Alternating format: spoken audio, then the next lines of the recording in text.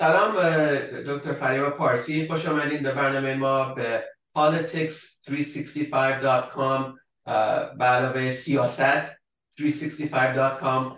این شبکه‌ای که ما درست کردیم که بتونیم با کارشناسای برجسته جامعه خودمون صحبت کنیم در مورد حوادث و واقعا انقلابی که در ایران داره پیش میاد. همین الان که ما نشستیم اینجا در قبل از تانکسگیوینگ، واقعا فکر کنم همه هموطنان میخوان بدونن چی کار میتونن بکنن و بیشتر خودشونو آگاه کنن از موردی که داره پیش میاد. الان هممون خواهی نخواهی شدیم کارشناس و اکتیویست ایرانی سراسر دنیا. همه چند میلیون هایی که ایرانی سراسر دنیا هستن من میتونم ببینم در سوشال میدیا و شبکه های دیگه دارن یه اقدامی میکنن و واقعا همه این اقدامات ربط داره به چونجی که میتونیم خودمون آگاه کنیم، از با کارشناسای مهم صحبت کنیم و تا بتونیم بفهمیم که چیکار میشه کرد و این حوادث واقعا معنیش چیه و عاقبتش چیه. ما هممون یه ویژه‌ای داریم که میخوام بدونیم عاقبتش چیه، اما واقعا تمام سوالا جوابا رو نداریم، بیشتر سوال داریم به جواب. خلاصه میخواستم به این برنامه شما خوش آمدین و میخواستم بیشتر بفهمم درباره بک‌گراند شما، سابقه شما تو این کار و بعد میریم جلو بعد از اون. خیلی ممنون از اینکه منو تو این برنامه‌تون دعوت کردین. بذار یکم از زندگی خودم بگم. من متولد شهر نیشابور هستم و زمانی که انقلاب 57 اتفاق افتاد من اونجا مدرسه راهنمایی میرفتم و حتی در اون موقع هم بچه هایی که ما فقط 13-12 ساله بودیم باز هم خیلی جو سیاسی بود و تو جریانات بودم. و بعد از اون هم که در دبیرستان شروع شد، یه مدتی خب اعتصاب بود. بعد دبیرستان من به عنوان یک دبیرستانی، یک دانش آموز دبیرستانی با خیلی از دختران دیگه ما اون موقع هم فعال بودیم. یادم زمان جنگ با عراق بود و ما مخالف بودیم و تظاهرات میکردیم. یعنی اون حتی این الان که ما یه مقداری در امروز دیدیم دخترای دبیرستانی فعال هستن، این فعالیت، این شور توی ایران همیشه بوده. یعنی ما این ولی خب امکان نداشتیم که اون اعتراضاتمون رو ابراز کنیم. من در دوره دبیرستان بود دیگه مجبور شدم از ایران رو ترک کنم. من از دبیرستان اخراج کردن به خاطر فعالیت‌های سیاسی و از همون بچگی که خیلی جوان بودم مسئله زنان خیلی برای من مهم بود و که خب چرا برادرم میتونه این آزادی ها داشته باشه بچه من نداشته باشم، بچه اون فرق سواری میتونه بکنه بچه من نکنم. یعنی من اینو از همون بچگی بوده و این این مسئله باعث شد که تو درسی در آیندهم که یعنی بعد از اینکه ایران رو ترک کردم، من چندین کشور بودم و بعد در دانمارک در اونجا اقامت داشتم سالهای زیادی، بیشتر از 27 سال در دانمارک بودم. شهروند دانمارک هستم همچنین و اونجا درسم اونجا خوندم، درس علوم سیاسی و دکترام هم در کشور در دانشگاه دانمارک گرفتم. و سوالی که همیشه تو ذهنم بود این که خب چرا ایران اینجوری هست، چرا ما دموکراسی نداریم، چرا آزادی نیستش، زنها چجوری میتونن به به اون حقوق خودشون برسن. این چیزی که من رو واقعا انگیزه برای درس خوندن بود، این که بفهمم مثلا فرهنگ ایران، تاریخ ایران، مثلا ایران چرا ما اینجوری هستیم. در ضمن این که در خب زندگی در دانمارک یک کشور دموکراسی هست، شروع کردن به با سازمان‌های زنان و سازمان‌هایی که برای دموکراسی و حقوق بشر فعالیت داشتن در جهان همکاری کردن و خب اون سیستم رو خیلی خوب شناختم. من شاید بیشتر از 15-20 سال من اونجا با سازمان‌های دانمارکی همکاری کردم. بعد آمریکا اومدنم میخواستم که این تحقیقات خودم رو که در رابطه با اسلام سیاسی می نوشتم کار میکردم ادامه بدم، که خوشبختانه تو دانشگاه هاروارد قبول شدم که یک راجب همین سکولاریسم که معنی جدایی دین و دولت که سیاست رو اینو راجع به این تحقیق بکنم. این پروژه تحقیقاتی من بود در 2010 که اومدم به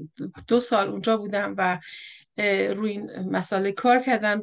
بحثایی که در اون زمان بود، یعنی مسئله دموکراسی و جدای دین و سیاست، از سال هاست، بیشتر از 20 سال دارن توی اکادمیا بحث میشه که این چجوری باید باشه، ما چیکار باید بکنیم، چجوری ایران به طرف دموکراسی میتونه پیش بره.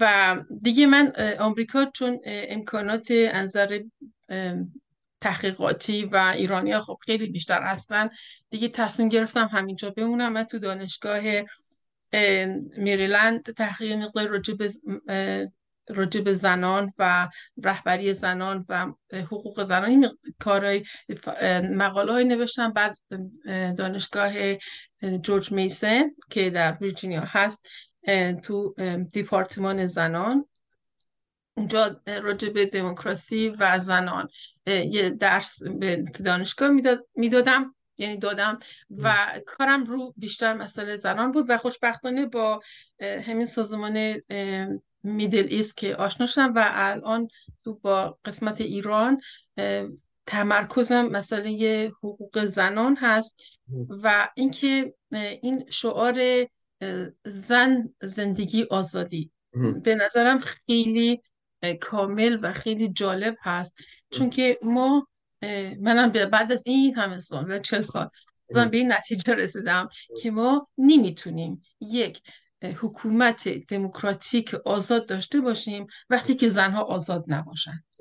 آزادی زنان در گرو هست. شما باید، و اگر کشورها رو نگاه کنید، کشورهایی که بین زن و مرد برابری وجود داره و حقوق مساوی هست، اونها دموکراسیشون بهتر است.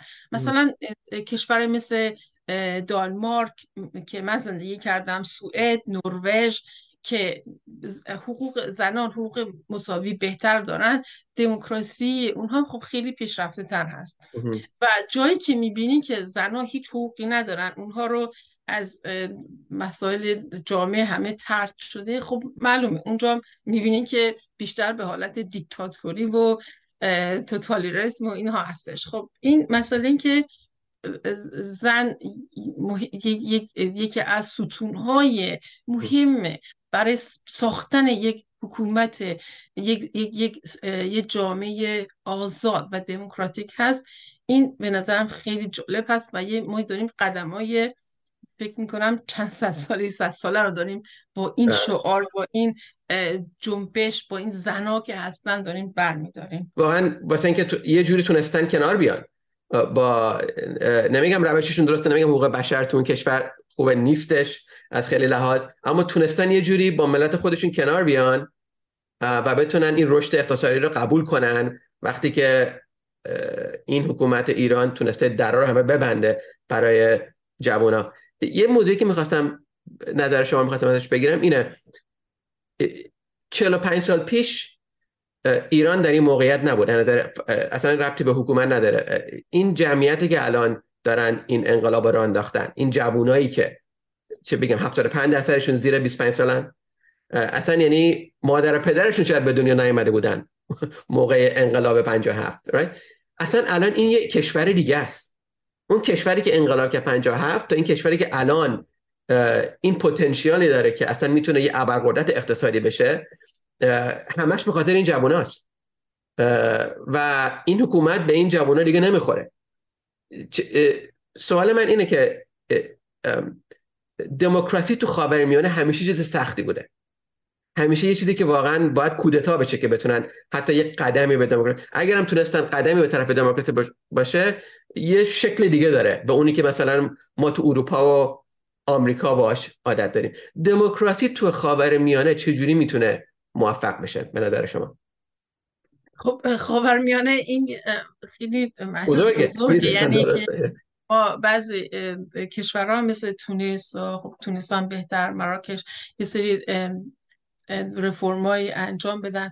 به این رژیم ایران، چیزی که در ایران هست یک ایدئولوژی هست، یعنی خودشونو توی یک چارچوب بسته اسلام سیاسی گذاشتن و مثلا در رابطه با همین روسری و پوشش زنان، این دیگه یعنی انگار که پایه ایدئولوژی اسلام سیاسی شده روسری زنا و این قوانینی که برای زناست. خب اینو ورداری همش از هم میپاشه، تمام ستون ایدئولوژی از هم. این دیگه چه حکومتی، چه این هیچ وقت نمیتونه موفق باشه، چون مثل ما مثلا یه چیزای کمونیستی بود که یه ایدئولوژی خاصی دارن، مردم میخوان به زور تو یک جوری فکر بکنن.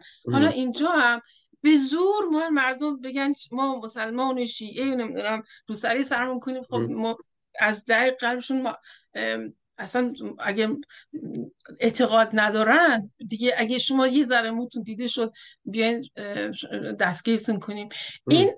این چنین حکومتی یک حکومت اصلا معمولی نیستش. حتی حکومت قطر رو مثلا جای میگین، خب اون سیاست، خب آدم سیاست دیگه ایدئولوژی نیستش که اینقدر به چیزای خصوصی آدم و نمیدونم اینا خیلی بند کنی که اینا چیکار کردن. یعنی فرق میکنه این مقداری بالاخره چیزای شخصی آزادی هست. این یکی.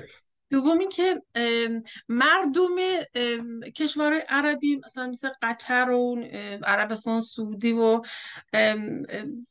مثلا مصر و اینا پرکل به طور کلی بیشتر مذهبی هستن. زنان مثلا ایران، ما یه دوره پهلوی داشتیم که خیلی از فرهنگ مدرن یا فرهنگ غربی در ما، یعنی من فرض کنید مادر بزرگم یا مادرم که بدون روسری بوده، الان مثلا بچه آدم خودش که در ایران هست باید مثل دوران قاجار، یعنی انگار به عقب برگشتیم. خب برای ایرانیا، برای زن ایرانی خیلی این سنگین بود، یعنی اصلا قابل قبول نبود. و حتی بعد از تنها گروهی که از روز اول انقلاب اعتراض کردن زنان بودن. قبل از اینکه خمینی بیاد ایران گفت که حجاب آزاده، ولی چند روز بعد گفتن نه، حجاب اجباری دیگه، قانون گذاشتن. و تظاهرات که شد، خیلی از حتی آکادمیا، آدمایی که خیلی روشنفکر بودن میگفتن حالا این روسری یه چیزی نیست، خب بذار سر دیگه، مهم نیست. فکر میکردن که این مهم نیست، ولی خب از همین شروع میشه دیگه، از این روسری. خب بعد دیگه همه قوانین تبعیضی که بین برای زنها هست، خب اینا اضافه شد. در رابطه با یک سوال دیگه کردین یادم نبود. نه، میخواستم بدونم چجوری جواب دارین. فکر کنم واقعا کشور خاورمیانه فرق میکنن. خاورمیانه یه مساحت خیلی بزرگیه، فرهنگ‌های خیلی متفاوت داره. به قول شما ریشه های اون فرهنگ‌ها چند هزار ساله و به این آسونی مردم ایران همیشه فرق داشتن با مردم خاورمیانه. این چیز تازه‌ای نیست و حتی الان هم من میبینم جوانای ایرانی که اظهار نظر میکنن تو شبکه‌های مختلف، به اصطلاح استقلالشون رو دارن اعلام میکنن و میگن ما فرق داریم با نه تنها این حکومت، با خاورمیانه. بچه‌های 15 16 17 سالن اما هنوز شخصیت خودشون رو از نظر ایرانی جدا میدونن و این حکومت رو میدونن به اصطلاح درست شخصیت ایرانی اونا رو انعکاس نمیکنه و از اون ناراحتن. واقعا از حجاب شروع شد، اما خب حقیقتا اینه که الان حرف یه رژیم دیگه است. حالا چه جوری و چه مساحت، چقدر طول میکشه و چه خرجی داره برای مردم از نظر جون و خون و مردم ایران، واقعا نمیشه پیش بینی کرد.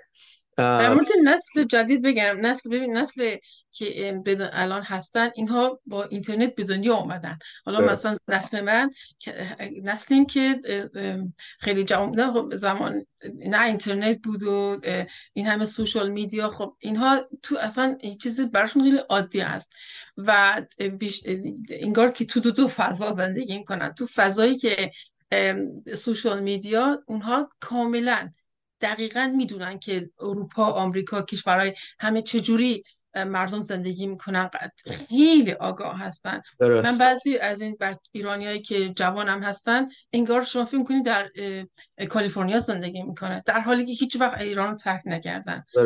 خیلی آگاه هستن، خیلی روشن‌ترن واقعا. میگم خیلی فرق میکنه. این کشوری که اونا انقلاب کردن تو 57 نیست. اونا فکر یه چیز دیگه هن.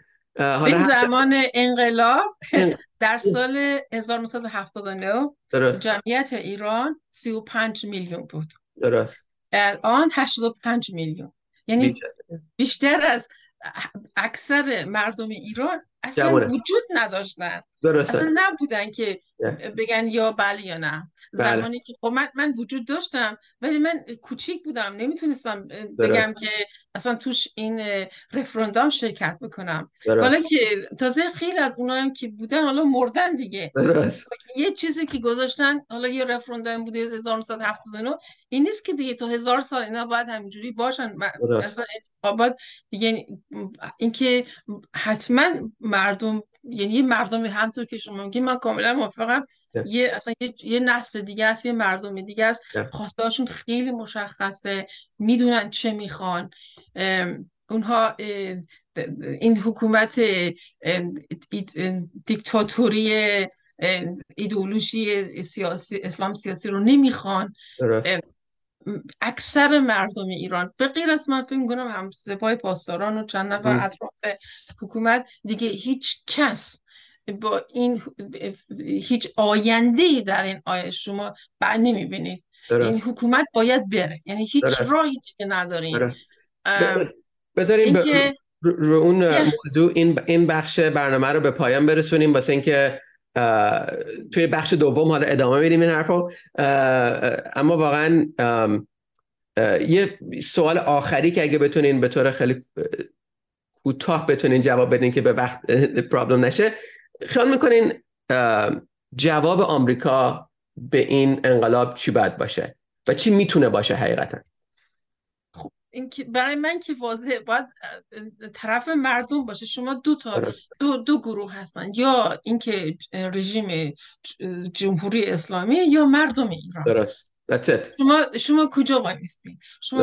نمیشه که هم از اون طرفی ما با شما مردم ایران رو حمایت میکنیم، از اون ور دیگه بگی خب ما بیایم باهاتون صحبت میکنیم. نمیشه. یعنی باید شما انتخاب بکنید یک طرف.